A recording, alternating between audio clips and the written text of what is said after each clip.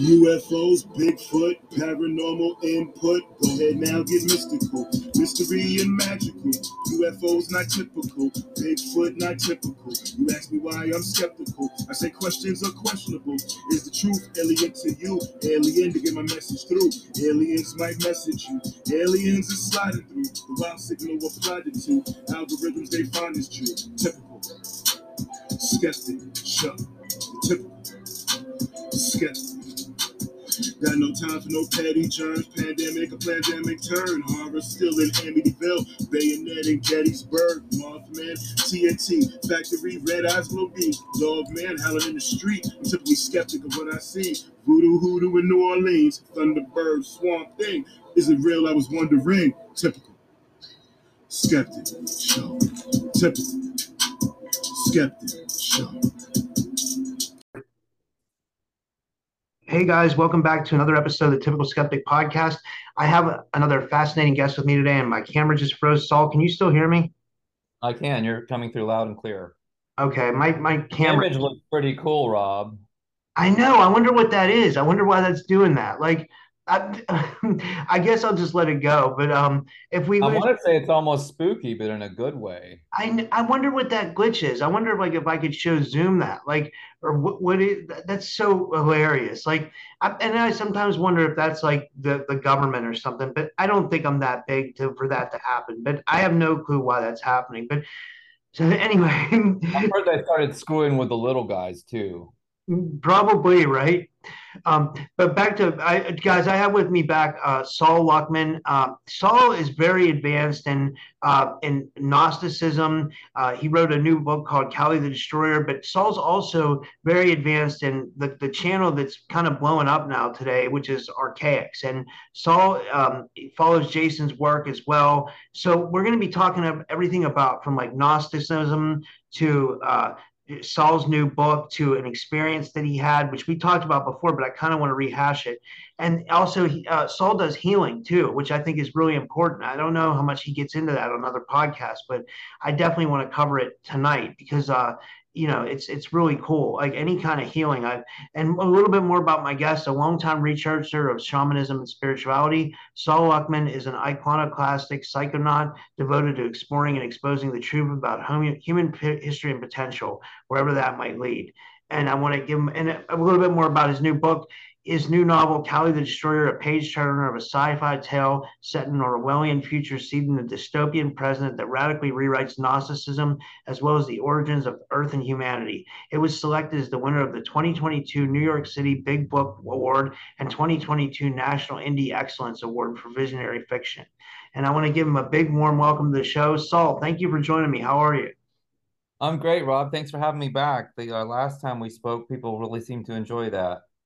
I know. I got a lot of good feedback from the audience. One thing that I wanted to talk about was they say that the Gnostics were studying kind of simulate, or they say that the Gnostics brought forth simulation theory like 2,000 years ago. Can you talk about that and like how did the Gnostics look at the world as far as like a simulation? And then I guess where I'm going with that is, can we blend the two? Can we blend Gnosticism and simulation theory? Yeah, that's a real deep dive right there. I mean, let's start with the very real fact that most of the texts that have come down to us that are attributed to the Gnostics are in fragments and have been variously translated. They were probably the texts that we've got.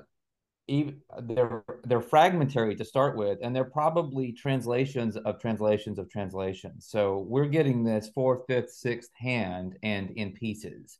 So it's difficult to put it all together and say I've got the whole picture. But when you read the fragments of the Nag Hammadi text, for example, it's pretty clear they had a very advanced understanding of reality as being not what it seems and as being some kind of product or artifact related to something like the imagination, the will, consciousness, if you want to use a big word for it. So they were very dialed into this notion, and they had players playing certain parts in what we might call a simulation. including the demiurge or the Lord Archon or Yal the Bayat or Saklas, whatever you want to call this being that is kind of like the god of this world, according to the Gnostic teachings. And it's the god of this world, but it's more like what most people think of as Satan. It's the inverse. It's the angry, jealous god of the Old Testament, the demon that comes out of the burning bush. Yeah, So yeah, I'm sorry. I would agree that they absolutely connected this to simulation theory. And you asked if the two could be put together. I think they go together because the Gnostics were already thinking along these lines. What we have now is a newer frame of reference having to do with movies like The Matrix and Tron and our digital universe and Meta and all of these other things. So it seems to make even more sense to us that this could be possible than just a few years ago. I think people encountering the Gnostic stuff 20 years ago, they weren't thinking, oh gosh, we could actually be existing in a simulation. This is all metaphorical, allegorical, representational. No, I think maybe they were saying this is a literal thing that's going on, that we live in a simulated holography or something of the sort. Yeah, and then in your mind, what do you think the Archons are? Because I've heard, like, I think like John Lash referred to them as mental parasites, and I could actually see that, like, because they say that like sometimes our ego is like the thoughts that we kind of get in our head that we might think that really aren't ours sometimes, but like, would you agree with that they could be mental parasites, and like, just exactly who are the Archons to you? You're asking some good questions, Rob. You did that last time too. You've got a very penetrating way of looking at things. So let me break it down over a couple of different levels. The Toltec shamans, for example, they say that there is a parasitic or predatorial consciousness or being or entity or energy that's gotten a hold of humanity. And then it's kind of tugged us into what Jason likes to call dungeon programming, kind of a negative default reality where everything seems to be the opposite of what it should be. Like, we can't ever seem to do good in the world because everything is so screwed up, right? So this consciousness, whatever you want to call it, does appear even from that branch of shamanism to be parasitic. So the idea that we're talking about a mental parasite is very much in play with that way of looking at things. Moreover, the Toltecs would say that we don't actually possess our own mind, that this entity has given us its mind, and that we process the world through its mind. Now, the way I read that in terms of simulation theory is that this entity is intimately connected to the simulation, and that the processing environment that we're in, that we're calling the simulation or the simulacrum, is not directly of our own making. It is tampered with by other factors or created by other or additional factors besides ourselves, or at least it appears to be, so that we're being, we're in a construct where we are set up to be parasitized. So the Archons in that sense would, or the Lord Archon, the Archons would be parasitic mind parasites that are preying on humanity to some degree. Maybe there's a louche component. Maybe that's what powers the simulacrum or powers artificial intelligence X. But here's where I diverge from a lot of thinkers. I don't think that that's a bad thing, nor do I think it is an actual thing. I think it's also, this whole archontic question is part of the simulation. Well, can you go deeper into that? Because like most people would think that's a bad thing. And then I was going to say this too. Like, do you think that that the Archons are actually what Jason calls AIX? And I could go deep into. I want to talk about AIX because I think that's so important. Right. I do think it is equivalent to AIX, and we could give it many other names, but let's just stick with that for the moment. AIX would be the archontic force that is part of the simulation. Now, he usually seems to believe that this force is represents a being or a consciousness that hijacked the simulation. And I disagree. I think it's part of the simulation. Because if we did not have AIX, there would be no difficulty in the simulation. begging the question, why would we even be in a simulation if, as Jason admits, it's designed to train us up, to make us stronger, to make us grow, to fortify us, to give us hardship that we can overcome. So without a force like AIX being actually written into the program, as opposed to coming at it from the outside and hijacking it, there would be no reason to have the simulation. Zero. So it has to be written into the program. And therefore, it is a good thing because it's part of the teaching experience that helps us evolve towards higher levels of consciousness and ultimately toward the embodiment of a new self with a new body, a spiritual body, a light body, whatever you want to call it, what Jason likes to call it, the avatar, the white robe, the philosopher's stone, whatever it is that we receive at the end of the simulation, moving on to the next the next simulation. Because really, for me, it doesn't stop there. We don't get out of the simulation and enter reality. There is no reality except consciousness. There is only experience. There's only choice. There is only consciousness. That is reality. There is no material world. Yeah, one thing that I thought was interesting that he taught that Jason says that I almost disagree. I don't disagree with much of what he says. Like I think he's on point with a lot of stuff. But one thing he says is he says that AIX cannot read our brains. And now I think that or our mind, he can't read our minds.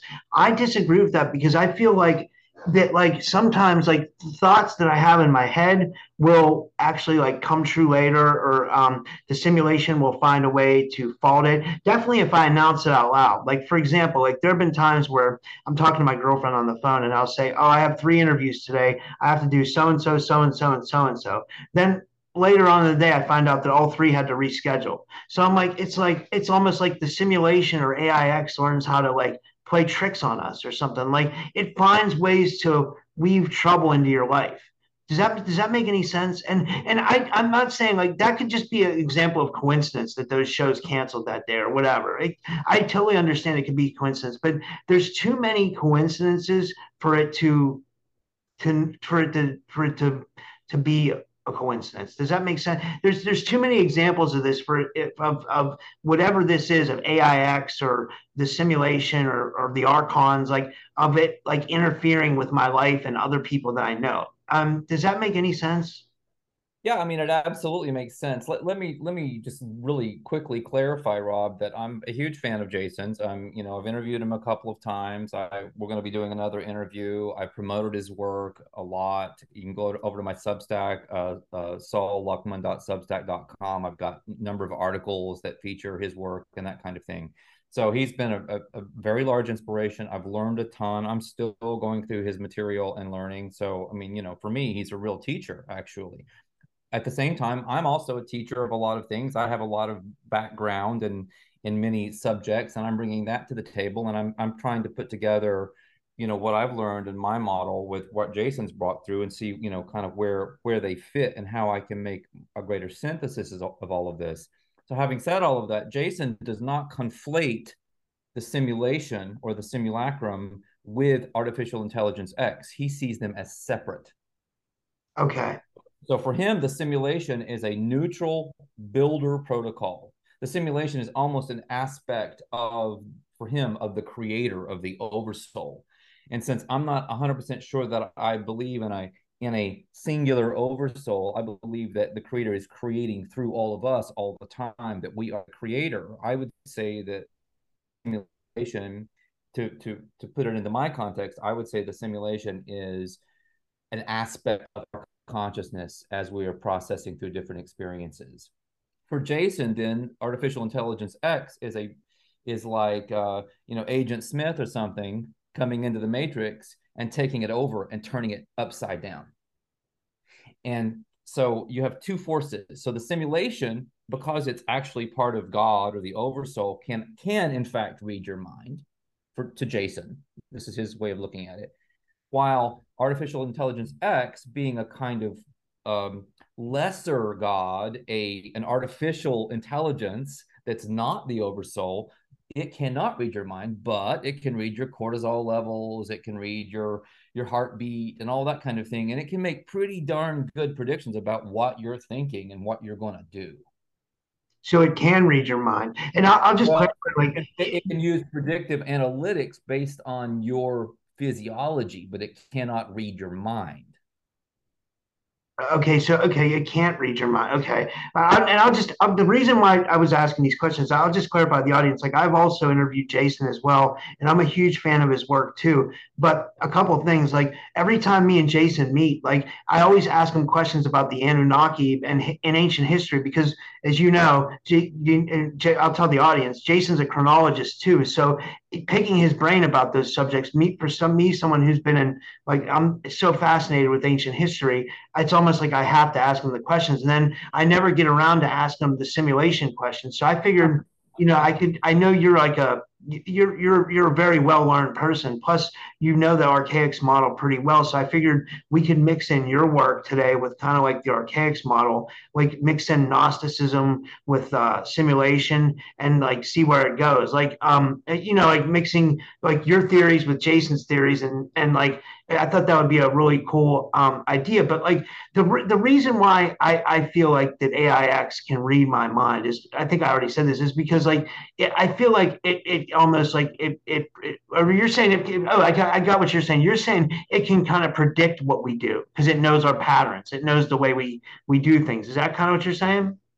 Yeah, I'm saying that it can really study you physically, like to determine if your heart is beating fast, and even if you're talking, are you lying?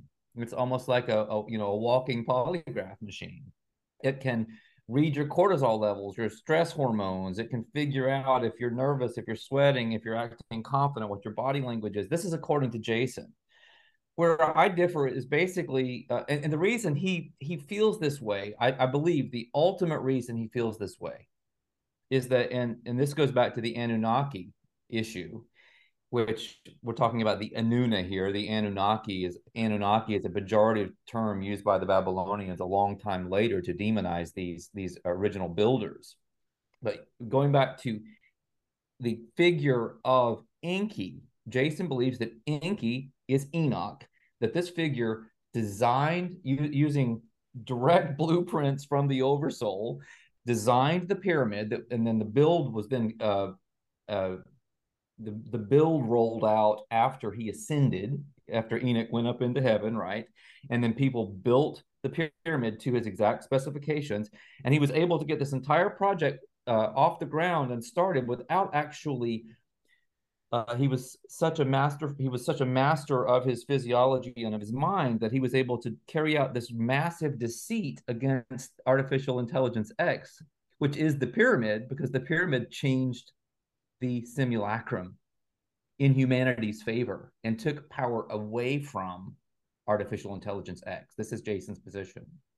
So he believes that Enki was sort of proof that we have to hide what we're thinking from artificial intelligence X if we don't want it to know it. Is this why he calls Enki the benefactor? Yeah, I mean, Enki is sometimes the benefactor, sometimes is an emissary of the benefactor, or the representative of the benefactor, or the person who carried out the benefactor's plans here in the simulation, which is the building of the pyramid, which, like I said, is designed to upset the apple cart for artificial intelligence X. So this is just Jason's position based on his study of this figure and what it would have taken to hide all of this from something that could read your minutest physiological symptoms and tics and mannerisms and that kind of thing. This is so fascinating. So let me ask you this: like, who do you think, and who does Jason think built this simulation? And is it us? Like, is it us? Like, are we in some kind of pod like the Matrix? Like, are we living outside of this? Like, are we? You know what I mean? Who do you guys think built this? Like, I mean, if you have a different opinion from him, I'd love to hear it. I'd love to hear yours and his, or if you share the same opinion, whatever you think. Okay, I'll break that down briefly. He believes, and I basically agree with him, that there are what we would think of as physical versions of ourselves. Maybe sometimes we call them our higher selves, or our compassionate teachers or spirits in the shamanic tradition, whatever you want to call them. But they are the people who are outside the simulation, who are running the simulation. and they're running the simulation in order to. I want to make sure you're with me, Rob, because you just froze up again. I'm here. Can you hear me? Yeah, yeah, you're good. So Okay. they're running the simulation for any number of possible reasons, including, survival protocols, trying to figure out what would happen if they went into a different kind of biosphere, or how to, navigate in a certain solar system or whatever, right? So this means that the simulation is designed as a teaching tool for them and for ourselves going into the simulation. We're almost like fighter pilots going in and having various life simulations that are very challenging and difficult. And sometimes we crash and burn, and then we learn from that. And then we take that information into another experience. And somewhere all of that's kept. And that's probably like the Akashic. It's kept somewhere in your field, your aura, whatever you want to call it. Jason likes to say informed field. It's in your informed field. So the idea is that eventually you exit the simulation with all of that knowledge and experience. You go back to the quote unquote real world, and this is how Jason puts it, and you've gained all of that wisdom and knowledge and expertise, and it helps yourself and it helps your people survive and thrive through whatever conditions they might be facing. Now, here's where I disagree, though, Rob, with that. And just to finish the thought, I don't think that reality is real either. But I'm not sure that the people there know that. That's insane. I mean, I'm not saying you know what I mean? I say that quote a lot. I mean, that's wild. That's outrageous. That's cool. Like, it means it's like real. It's a real, I mean, when I say that's insane, I mean, it's like, it's like really good, like that's kind of like that's just like, that's so out, that's so far out that it's like, it's hard to grasp for me, because that would make sense though, because like, then what's behind the real reality? What is there a real reality? Like, and I talked to Jim Elvidge about this. I don't know if you ever saw Jim Elvidge writes books on simulation theory too, and I'd love to hear you interview him. He's pretty good. But he said there's a point where maybe in like the past or the future or something, that I think he said the future, that we'll eventually start building holograms upon holograms upon holograms, and simulations upon simulations upon simulations. Like, is that kind of what you're saying, that maybe we've done as whatever we are outside of this? Yeah, I'm saying that that's already what's happened, but I'm going a step beyond that and saying that's how what we think of as reality or the multiverse is constructed. There are only simulations inside simulations extending fractally to an infinite degree. Wow. That's I'm trying to think of where to go with that. That's wow. Okay, let me ask you this. I'll switch it up a little bit. I watched Jason's channel, but I've always wondered this, like, what exactly is an errant? What? That's a really good question. So let me pull up something about that, because I While read. you're saying that, guys, like I do watch Jason's channel. I just do a lot of interviews, so it's hard for me to put a lot of time in anybody else's channel. I mean, I catch what I can when I can, but that's why I wanted to have you on, Saul, so you could kind of break this all down, like because I know I follow your channel a lot. Like I follow and I love how what you've been able to do, guys. What Saul's done is like Saul's actually interviewed like moderators from the Archaix channel and different speakers and thinkers that are also share the Archaix idea that like Jason's work. And these people are amazing people, that kind of have similar opinions to the way I think, or Saul thinks, or Jason thinks. And I love that you've done that, because they're very unique interviews, and they're very yeah, I like that a lot. I just want to let you know that. Oh, thanks, Rob. I mean, I'm interviewing my fellow Errants. Yeah. So Errands are basically us, They right? came up with that. I mean, it's related to the idea that we are errors in the programming, that artificial intelligence X, in order to conserve its energy, because it does not have an infinite energy supply wherever it's coming from, it must corral the human herd, the collective, into really discrete categories: conservative, liberal, gay, straight, whatever. And that's how it controls everybody. But there are these free thinkers who have exited the collective, who are doing everything wrong according to the collective way of looking at things.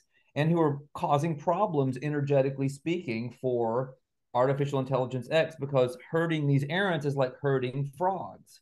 You just can't do it. They're all over the place. So we're errors in the program. And it's also kind of a pun on knight errant, that we're, on a kind of heroic mission, and we're like knights, and we're, we're holy people in a way, in a kind of crazy way. So I took that and spun that into my own understanding of the term. I did there's a blog on my Substack. It's called "You Might Not Be an Errant If," and it's take the quiz, see if you'll survive the apocalypse.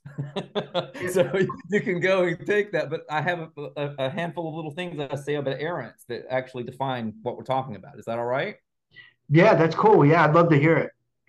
So any human in the simulacrum has the right to, this is from my little book on the subject. It's called Playing in the Magic, which is also available on the Substack.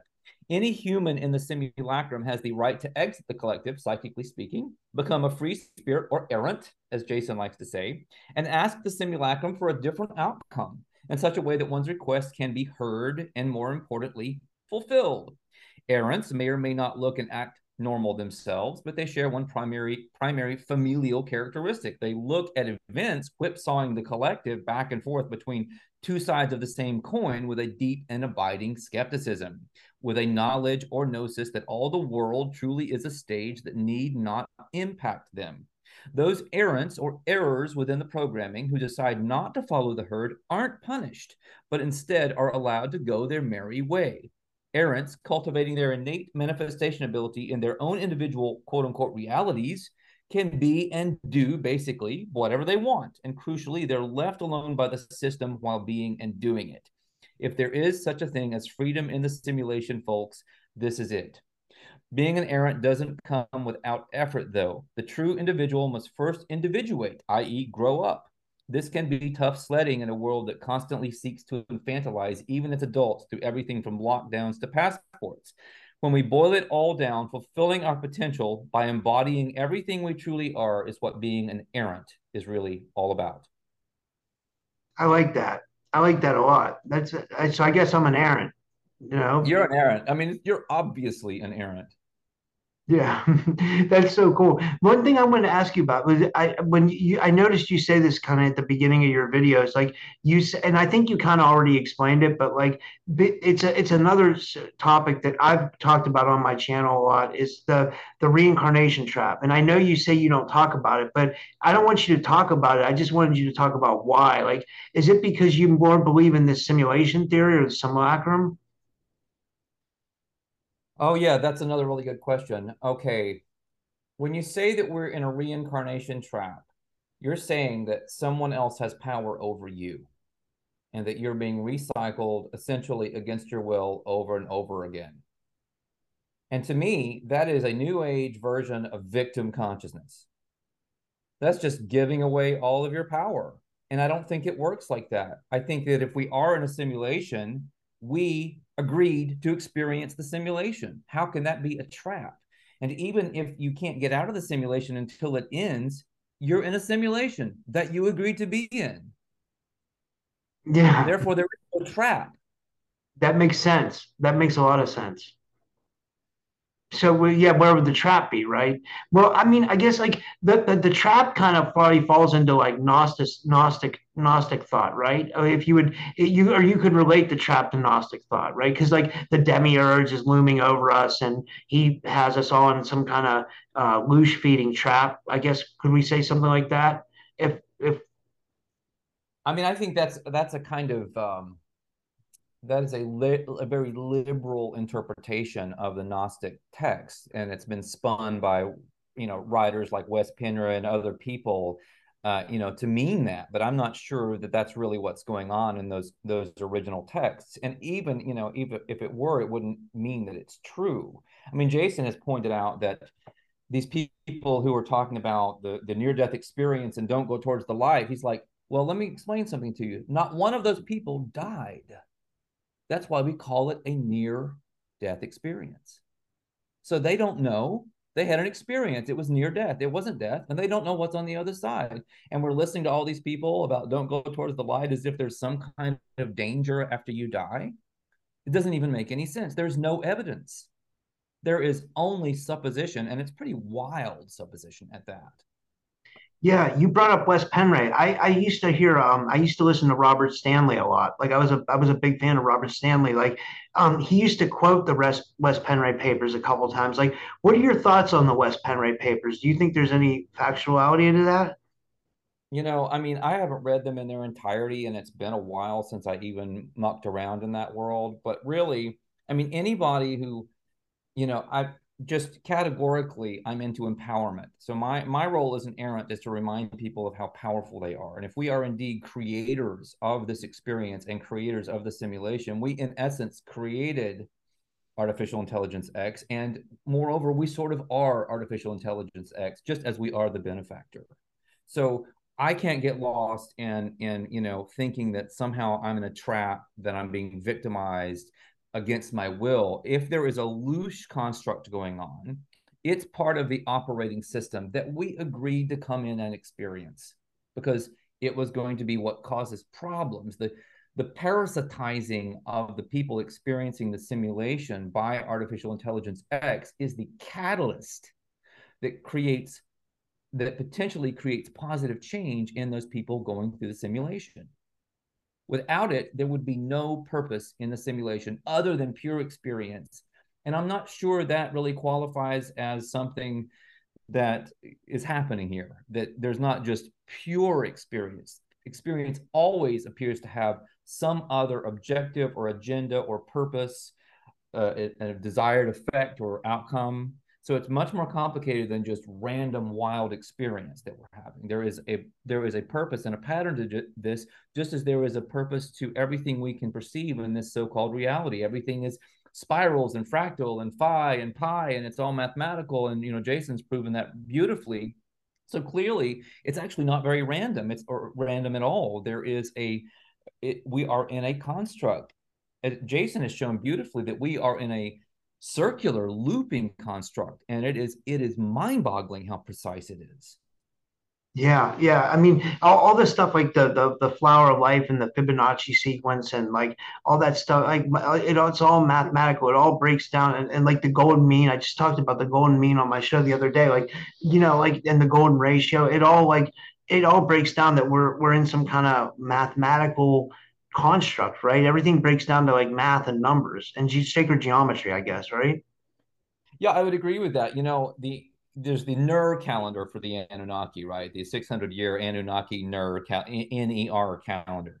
So somehow we inherited this structure for our reality. It at least in this fact implies that maybe that's an operative principle outside of the simulation as well. That there is a 600-year some kind of a baseline going on that came into the simulation that we inherited here. Maybe that's not true, but I would wager, based on my understanding, that this kind of mathematical precision exists outside the simulation as well.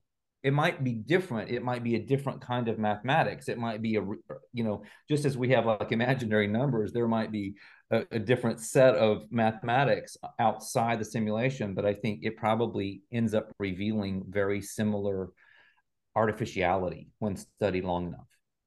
That's so interesting. This is so interesting. One last question I wanted to ask you about your the simulation and simulacrum, however you want to say it, is your Substack.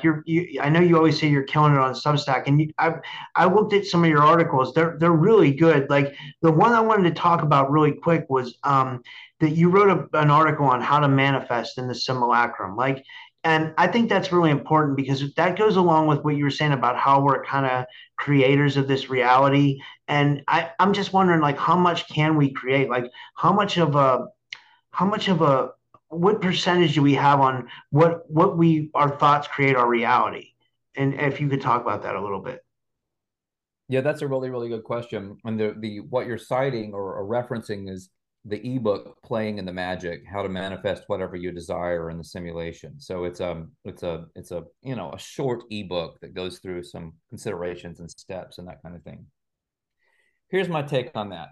I know some people would say, well, if you're manifesting your reality and you can do whatever you want, then you could be 50 feet tall, you could do this, you could do that. And I'm going to say, if you believed it enough, yes. If you really believe you could move the mountain, like, if you had your mustard seed of faith, you probably could move it. But I think it's very difficult to do the larger things within a construct because it's a kind of video game. And if you didn't have certain parameters, you couldn't have enough structure to have a game. Like if you had a football game, for example, and there were just no rules, then it's no longer a football game. It's nothing. It's just an amorphous mass. Yeah, that makes so much sense. So we have certain rules, and like in the Matrix, Neo learns from Morpheus that there are certain rules that he can bend and certain rules he can break. And he has to learn to tell the difference, which ones are which. And we have exactly the same thing that we're learning: what we can bend, what we can break, what we better not mess with for whatever reasons that, are of our own sanity or otherwise. For example, in shamanism and Toltec shamanism, it's, this whole thing is a way of expanding your consciousness to such an extent that you perceive yourself as, a dreaming awareness that can literally just wake up inside other simulations or other quote unquote realities. And you can literally hop through different life simulations simultaneously almost. But if you're not prepared for that, you could just go permanently insane. Yeah. So are you saying like in a way that the dream world is another simulation, or like? I'm saying that there may only be the dream world. This is dream time. The Aborigines would have said, that's the real reality. The dream time is the real reality. And that, when we think we're in a waking time, really we're just in someone else's dream. And we can look at this shamanically. We can look at this from Dewey Larson's perspective, his perspective that he outlined in his theory, reciprocal system of physical theory. I use this system as the physics for my novel Snooze, about this kid who travels into the dream world in search of his father. From the perspective of Dewey Larson's theories, we are in the physical world and we're interacting with our dreaming self, but our dreaming interacting with us and we are its dreaming self. Wow. That's trippy. That really is. So if you can imagine that sort of fractally spiraling out into the arms of infinity, then that's constantly what's happening. So every time you pop anywhere, you're basically still in the dream. There's no outside the dream. We are the creator dreaming this existence, this multiverse. Oh wow, it's so much to think about. Like that's why I love talking about this stuff, because it really makes me question my reality. And this isn't like far off for me. Like this is like what I really believe these ideas are really what our reality is. I mean, because like it's so hard to explain what I'm trying to say. Like when you look at what reality really is, like like reality puts on a facade. Does that make sense? Like reality makes you think that it's a certain way, but really it's this way. You know what I mean? Like reality puts on I guess that's the best way to put it. Reality puts on a good facade. And what I mean by that is it shows you this and shows you that. It shows you like the material world, like what the Egyptians called the Ka or whatever. Like it shows you the material world and it makes you get caught up in the material world. So you're never thinking what's behind the curtain. Does that make any sense or no? Yeah, you've got to get into your Ba so you can create your Merkaba, right? And so Yeah. you can put all these pieces together. Absolutely. I mean, can you imagine a scenario where you're in a quote unquote simulation, but it's not very convincing? And at about 2 years old or 3 years old, right when you start to use language, you turn over and look at your mother and say, this is all bullshit. It's just, you would never have any experiences worth having in a simulation. You have to actually have the satisfaction, the self-respect, if you will, to go through the experience and allow yourself to figure it out and eventually wake up. Yeah, this is so good. But real quick before we finish up, I just wanted to ask you real quick about like what you do with healing, because That I think that's really important. I know that you kind of had like a mystical experience that triggered you to start doing this healing. Can you just talk about that real quick before we finish up? Yeah, I had a very bizarre experience years ago when I was sick. I'd gotten some travel jabs and came down with an autoimmune illness and spent the better part of a decade really sick trying to figure things out. And I eventually got onto the subject of DNA and how it relates to language and intention and vowel sounds and that kind of thing. And my partner Lee and I traveled down to Brazil. We had this mystical experience where we saw these crazy lights that popped into our bodies, and then we mentally downloaded all of these codes that we sang and thought to ourselves, and that healed me, completely healed me. So since then, for the last 20 years nearly, I've been doing this work. It's called Regenetics, or the Regenetics Method. I've written 2 books on it. Conscious Healing was the first, and the second one is called Potentiate Your DNA. And I also have a tutorial video for how to potentiate your DNA over on my Substack, so people can tune into that and just do it for themselves and experience it. But it's amazing, and it's actually getting more powerful as time goes by. The feedback gets stronger and stronger and stronger, and this is very much in keeping with the idea that we're doing in the Akashic, in the collective aura, the morphic field, the noosphere, whatever you want to call it, and that it's just growing more and more powerful, like a thought form in a positive way. Oh wow! No, you think it breaks down to like sound to a certain extent and frequency? Like, is it like I'm trying to like is it frequency that you're tuning? Yeah, well, there was this ancient language. William Henry writes a lot about this, called the language of the birds. It was this vowel only language. And the research that Lee and I did basically revealed that the nucleotides of DNA and RNA, and I know that there is some discussion about the existence of DNA these days, and I would just refer people to my article on my Substack called "Is the Scientific Method Broken?" And I go into this entire subject about whether DNA exists and all that kind of thing. So anyway, so leaving that aside for the moment, the nucleotides that make up DNA and RNA correspond to the 5 principal vowels in English: A, E, I, O, U. And when you sing or chant these vowels in certain combinations using this kind of sacred language of the birds, you can stimulate healing and consciousness expansion automatically. That's amazing. And so it's an amazing experience. It's healed all kinds of things. I mean, the reports and testimonials are wild. You can go to phoenixregenetics.org and just hit the testimonials button on there, and you'll read for a long time. Oh my God, that's amazing. So, I mean, I know we can't like we're not doctors or anything, so we have to I have to say but like can it even have you even had like success with some kinds of like cancers and stuff like that? We've had some very good feedback on that. I don't even like to go there because of what you just said. Just read the testimonials. I mean, there's a lot of stuff going on and a lot of conditions that people are reporting movement on. I can't say, healing or curing or anything like that with something like cancer, but just go and just check it out. It's kind of fascinating. Yeah, that's awesome. Well, I think this has been one of the best shows that I've done in a while. Like I say that a lot, but like this time I really mean it. Like this was awesome. I think it's going to be really well received. And I just want to thank you, Saul. It's always so fun when we get together. Can you tell everybody where to find you, where to find your YouTube and anything else you want to promote, any books or all that? And thank you.